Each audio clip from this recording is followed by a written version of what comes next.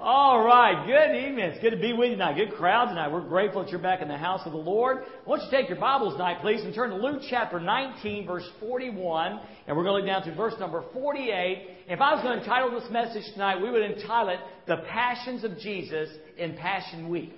The Passions of Jesus in Passion Week. Now, the thing I want you to do is just keep in mind just a little bit about what Jesus Christ is facing. We talked about last week when we preached on the triumphal entry that happened on Sunday before Jesus would be crucified on Friday. And so somewhere in this week, then, this is beginning to happen. And again, imagine with yourself, what would be going through your mind? I asked you this morning. What would be going on in your mind if you were facing a death and perhaps even knew how you're going to die, but you knew the date and time of your death?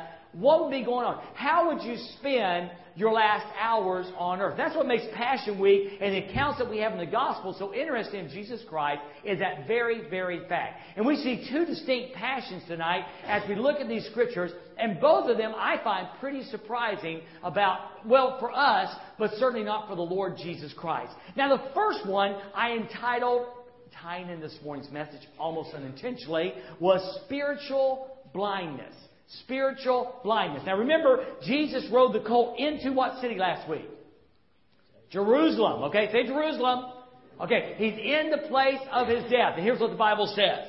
Now as he drew near, he saw the city. Now again, it's not like he was in New York and saw the skyline. It wasn't like he saw the buildings. You know, a lot of people say, well, I've seen New York. When Jesus said he saw Jerusalem, it went beyond buildings and walls, and he saw the people. Because that's what Jesus was about. You know, churches need not be enamored with buildings. The church is not a building. Whether we worship in this beautiful sanctuary or a very practical building that holds more people down the road, it does not matter because the church is not a building. The church is a movement. It is the body of the Lord Jesus Christ moving forward and functioning and advancing the kingdom of God in this world today. So Jesus didn't see buildings. He didn't see palaces. Frankly, he probably didn't see synagogues.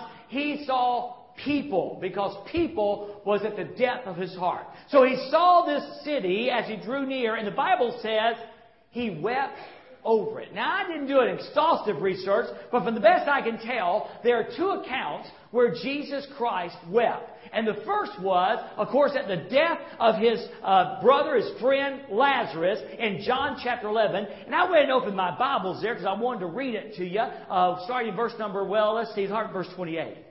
And when she had said these things, she went her way and secretly called Mary, her sister, saying, The teacher has come and is calling for you. As soon as she heard that, she arose quickly and came to him. Now Jesus had not yet come into the town, but was at the place where Martha had met him. Then the Jews who were with her in the house, comforting her, when they saw Mary, rose up quickly and went out, followed her, saying, She is going to the tomb to weep there.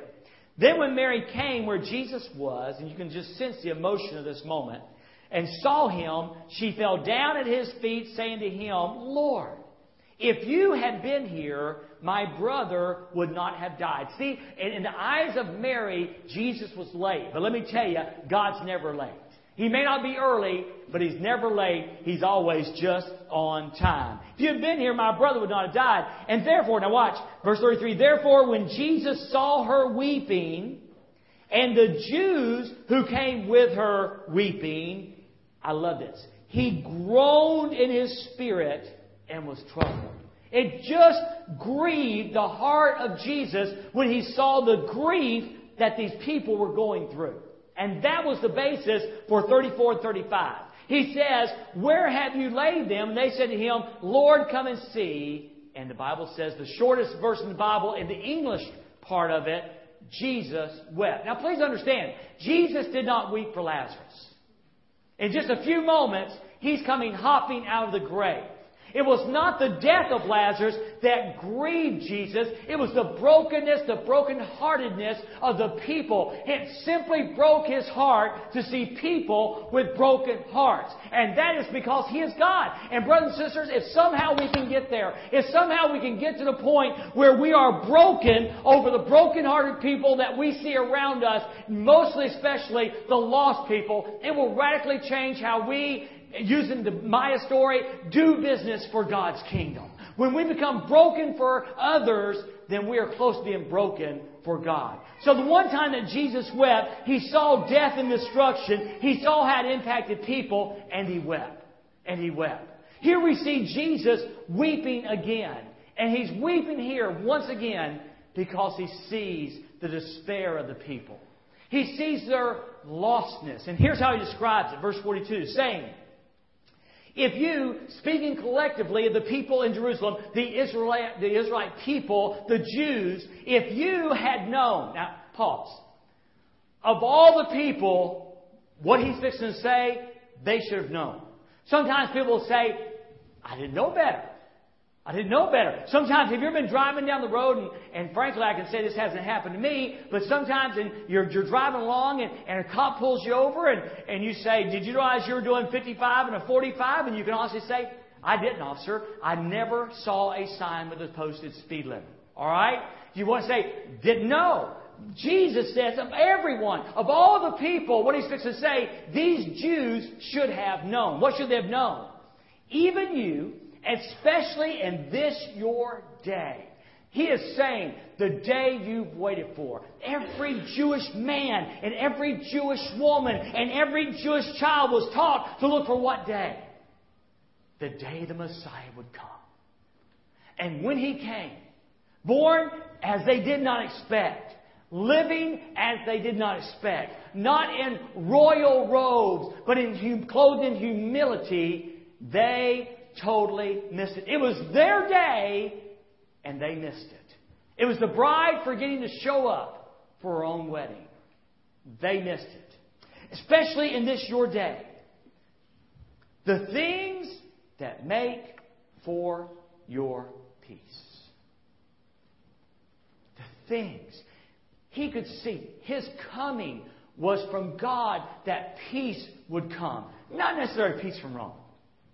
You're going to see judgment in just a moment from Rome, but not that kind. Man, Jesus Christ brought peace, came to bring peace between God and man.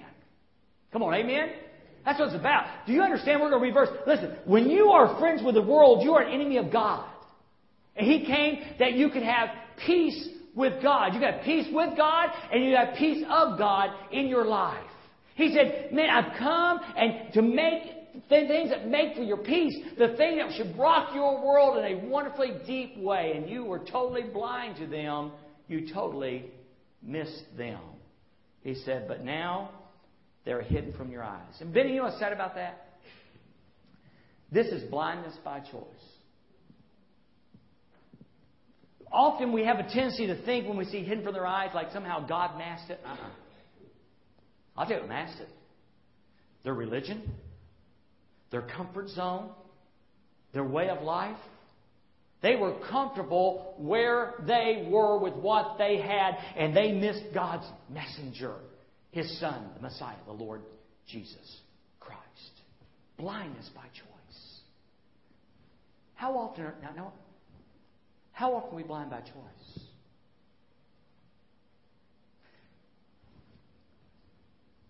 How blind are we to this book? How blind are we to this book? We often call this the rule book, but that's just the wrong connotation. This is the book of life. This is how God says, this is God's revelation of Himself from Genesis to Revelation. God fully revealed in His Son Jesus Christ, and in printed form, it's God's revelation of Himself. And this is how Christians do life. Abundantly. Come on. Abundantly. This is not a bunch of thou shalt nots for the sake of thou shalt. God says, listen, I created you, and I know how you can live abundantly. Read the book. How often have we hidden our own self? How have we missed truth because of ignorance? And the reason we have the ignorance is because we never even read the book. I'm going to a place next week where there's not many people who have access to the Word of God. There is one, I think, in the Maniki language, in Bamra, there's a New Testament written. I believe there is. But most of them cannot even read it because they don't know how to read. We live in a country where we don't have one translation but many translations. And yet we go from week to week to week to week not reading the Word of God. Let me make something real clear. Are you listening? It is not enough for whoever the teacher is to stand behind this pulpit and feed you. It is not enough. You will starve to death spiritually if this is all you get. You have got to get into the Word of God. If it means getting up at 4 o'clock in the morning, you need to get up at 4 o'clock in the morning. If it means turning off your television at night, then turn off your television. You have got to get into the Word of God for yourself on a consistent basis and allow it to get poured into your life so it can change you and help you do life. Can I have an amen on that? I'm telling you guys, Dwayne, well, how often? 7 days a week. Can't do 7, do 6. Can't do 6, do 5. Start somewhere. Start somewhere. We are living in challenging times. And now's the time that we don't need the Word of God hidden from us. We don't need the things hidden from us. We need for them to be revealed. And God reveals Himself through His Word. Now listen to this. Here's the heartbreaker of it all. Judgment was coming. Judgment was coming. Here's what He says. For days are going to come upon you when your enemies will build an embankment around you. They will surround you and close you in on every side.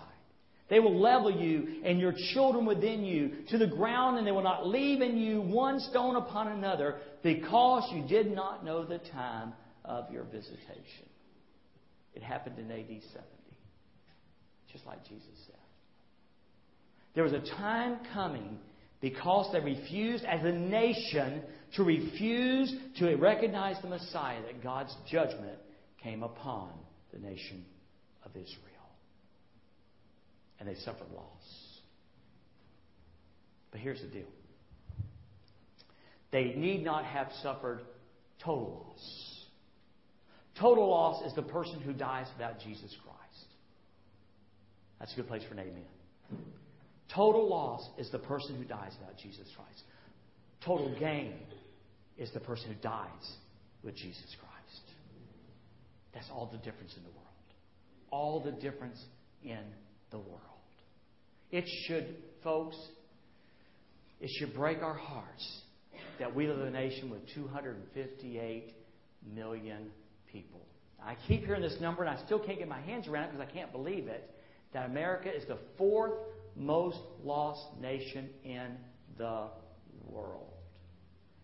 Other countries send missionaries to America, the land that supposedly was founded on Christian principles, and now supposedly calls itself a Christian nation. It should break off. It should. You knew it was coming. It should motivate us to give. I don't know what you think about Annie Armstrong. I don't know. You know, it doesn't have the allure and the excitement of Africa or China or Burma. But I remind you that those monies are set aside for the North American continent. And as our mission team went to Montreal, in a country where like 1.5–2% are Christian. This country, the 4th largest. New Mexico, largely Catholic and largely lost. We should be motivated to give to Annie Armstrong like never before. I pray that you'll say, God, what do you want me to do? God, what do you want me to do? And like we preached last week, man, when it comes to missions, North America's a mission field. Come on now, y'all who say we go to Africa too much, North America's a mission field. 2 blocks south and 2 blocks north and 2 blocks west and 2 blocks east. It is a mission field. And people are dying and going to hell. And it caused Jesus to weep. I pray to God that will help lead us to weep also. Spiritual blindness. And then the second passion we find beginning in verse number 45. I call it spiritual adultery. Spiritual adultery. Let me read to you a verse I referenced earlier. In James chapter 4, I'll read just a few scriptures. Where do wars and fights come from among you? Do they not come from your desires for pleasure that war in your members? You lust and you do not have. You murder and covet and cannot obtain. You fight and war, yet you do not have because you do not ask. And you ask and do not receive because you ask amiss, that you may spend it on your pleasures. Adulterers and adulteresses, do you not know that friendship with the world is enmity with God? Whoever therefore wants to be a friend of the world makes himself an enemy of God. You cannot be a friend of God and a friend of the world both. You have to choose, and so does the church. So does the church. Once again, the church is a movement about the kingdom of God. That's why the church can never be a country club. In fact, the church can't be any kind of club. The church is a living organism. It is the body of the Lord Jesus Christ. And everything we do must reflect two things. It must reflect our hatred for the things of the world and our love for the God who saved us through His Son, the Lord Jesus Christ. It has to. It has to. And what happens in verse number 45 is Jesus goes to church. And what He finds there causes Him to act violently in a righteous way. Let's read it. The Bible says, after He saw and wept over the city, then He went into the temple.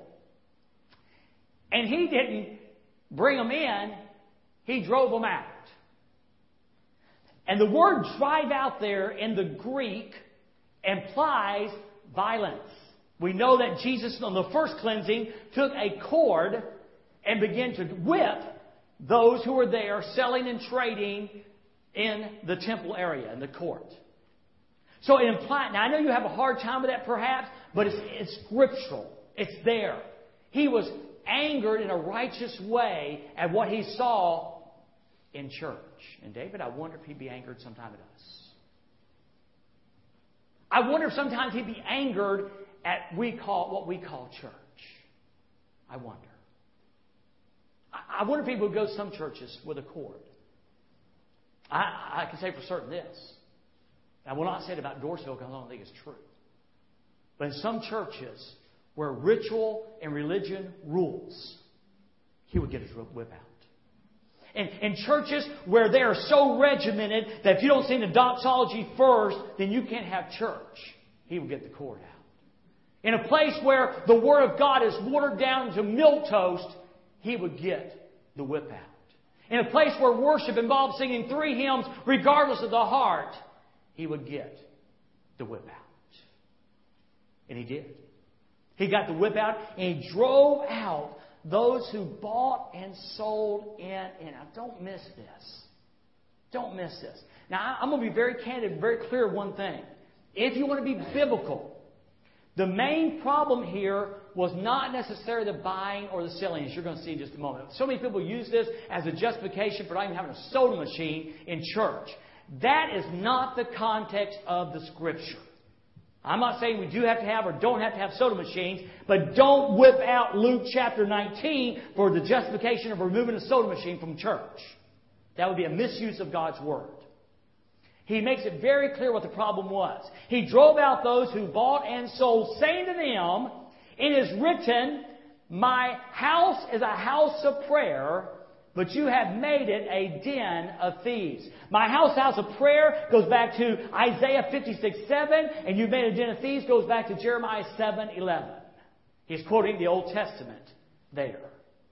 And the problem was this. There's twofold. I read something tonight I'd never thought of before. And I said, oh my goodness, Father, thank you for revealing that through a commentary. Because I'd never even thought about this before. I knew for the longest time, here's what would take place.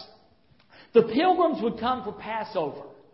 And what they would do is the temple police, the temple leaders, had a certain coinage that you had to use to purchase in the temple. So we had a double whammy going on. First off, when you got to the temple, you would go to the money changer. And then you would change your currency, whatever it was, to temple money. And they would charge you a fee, a surcharge, and make a boatload of money. Den of thieves. They were robbing the people by the exorbitant rates that they charged for currency exchange. Then you'll walk over here and you get your pigeons or your ox or your lamb, whatever it might be, that you're using for sacrifice. And once again, for the convenience factor, they would overcharge you for the animal that you were purchasing. These merchants, first off, the temple police guys and the merchants were robbing the people. You've turned into a den of thieves, Jesus said. And then this. They had simplified the Passover sacrifice, robbing the people of their opportunity and responsibility to worship authentically. A man could walk in there. The thought was this. Most people had some animals in those days. I mean, it would be weird for us, but they did. Normally, a man would get his lamb or whatever, and he would raise that lamb up from a baby. He would go out to the herd that he had. It may be 1, it may be 4, it may be 5, it may be 100, and he would pick a choice lamb for the sacrifice. But he would have a hand in raising that lamb. They replaced that. It made it more personal. It made it more expensive in a way of sacrifice. Instead, now you just go down to your friendly money changer and change your money, and then you come over here to your family lamb Walmart, and you get your lamb. No obligation, no trouble, simplified worship. That was never what God intended.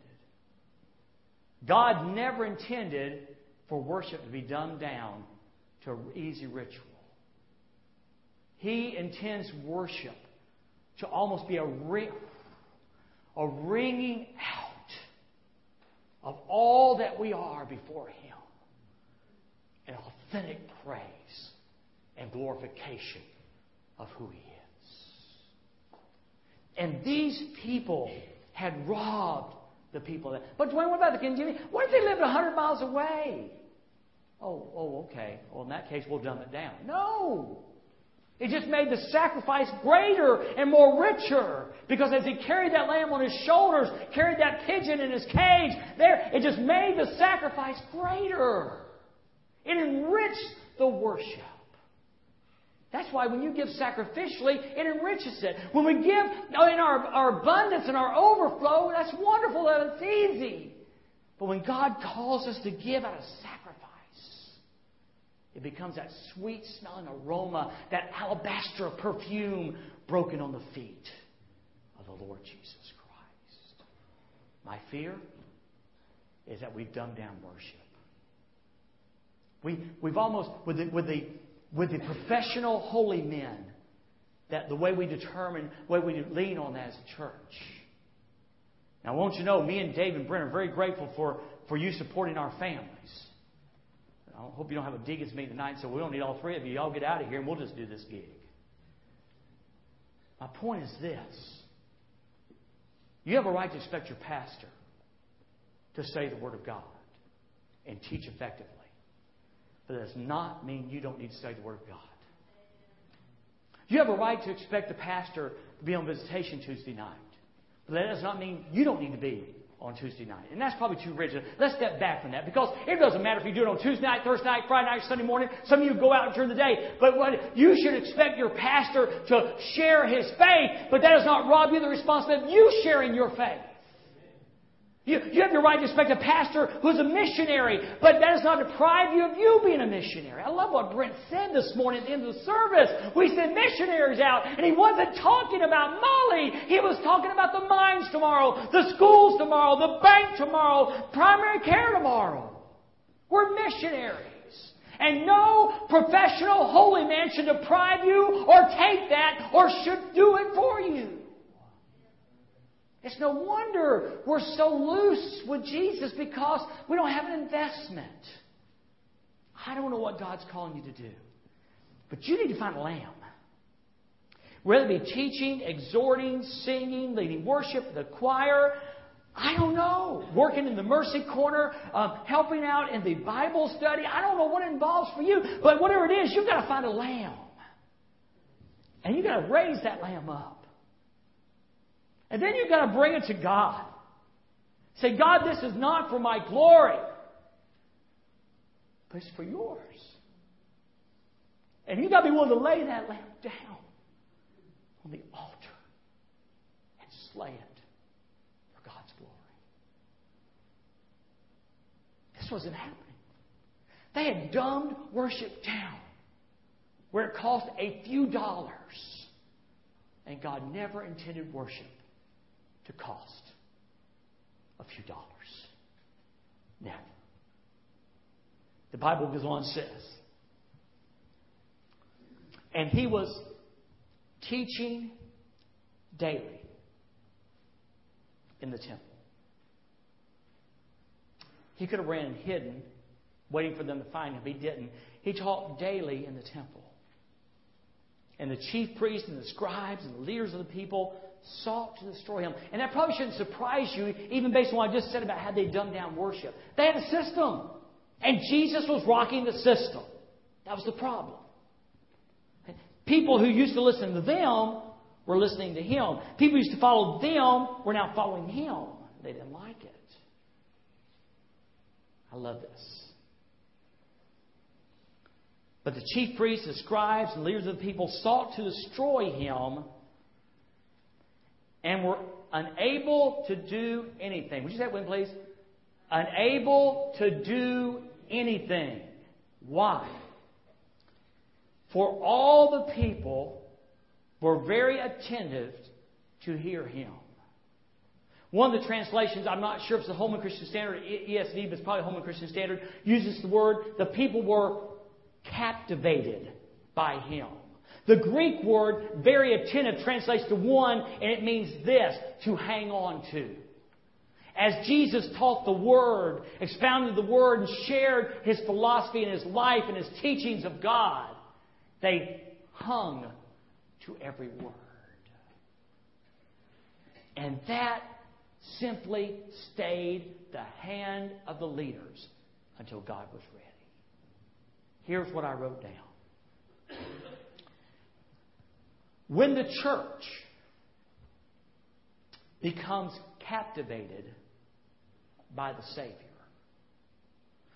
when the church once again hangs on every word of the Word of God, then perhaps, just perhaps, the tide will turn. When the church becomes enamored, captivated by the Savior, maybe, just maybe, God will use us to impact this country in a way it needs to be deeply impacted. Maybe governments will change. Programs will change. Morality will change. Trends will change. Habits will change. Some businesses will close and new ones will be opened. If the church will become enamored, captivated, hanging on every word of the Savior. And I bet you can guess something. That's not cheap. You can't do that with a few dollars. You can't do it with 10% of the church doing 90% of the work and 10% of the people giving 90% of the offerings. Can't do that. Won't happen. That's why America's where she's at to some degree. No, you've got to raise the lamb. You've got to raise the lamb up and say, Jesus isn't a part of my world, Jesus is my world. And my best talents and my best time and my best abilities go to Him and not some corporation who could care less when I die. No, they go to Him. And I will bypass the money changers. And I will bypass the Lamb Walmart. And I will go to the altar. And I will lay my sacrifice all the while saying, to God be the glory, great things He has done. Would you bow your heads, please?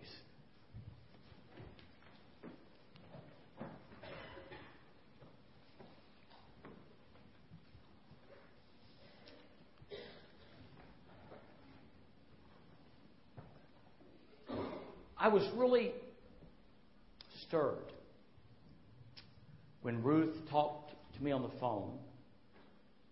Then she walked in and talked to Elaine and Sandy, and then personally came into my office. And I could overhear the conversation that she was telling Elaine and Sandy. And a large chunk of that conversation was something like this. First off, she was trying to blame herself for where her son is, of which I assured her that blame did not belong there. He's making his own choices. But she said, but Dwayne, I wasn't with God. I said, no, and you can't change that. But the choices he's making are the choices he's making. But here's what stirred me. I watched her eyes water up as she spoke of the lostness of her son. She truly realizes while he has a problem with alcohol, he has a greater problem. He is lost and in danger of going to hell. And she weeps. I just pray, she said in a broken voice, that God would send someone to share Jesus with my son and that he would listen. I was enamored with that story because a mother's heart was broken, just like Jesus' heart was broken over the lostness in her world. Would you be willing tonight to get into the sheep business? I guess we could say the pigeon business, but sheep sounds better. Would you be willing to raise a lamb? I don't know, you may sit there and say, well, Dwayne, my plate's full, and it probably is because some of you do so much here, but some of you have got some time. And you need a responsibility in the church. And I don't know if it's being an usher, a smiling face at the door, shaking hands, manning the welcome counter, helping Brent with Monday meals, helping Wednesday nights. Oh my goodness, they need help. I don't know what it is. But would you be willing to get a lamb tonight? And would you be willing to raise that lamb, feed it, nurture it? And then would you be willing, daily or weekly or monthly, to just give it to God and say, God, this is for your glory? Would you be willing to be so captivated by the Savior, to hang on every word of God, that the hand of evil was stymied, stopped, because of the power of a group of believers enamored with the God, the Savior they love? Wow. Think about that. I don't know what God wants to do tonight. This is twice God surprised me. He surprised me this morning, and He surprised me tonight. I feel the presence of God here. I feel that Jesus is passing by tonight.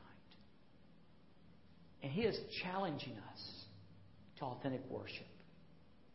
He's challenged us to get involved in kingdom work. He's challenged us to be a part of the movement of God. And I guess we'll have Dave sing, and we'll let you be seated even, because I want you to make the altar's open, of course. Please understand, always, these altars are open. But maybe you just kind of want to lean forward and just spend some time with God right there. And talk about who in your life do you need to be broken over? And what's your lamb?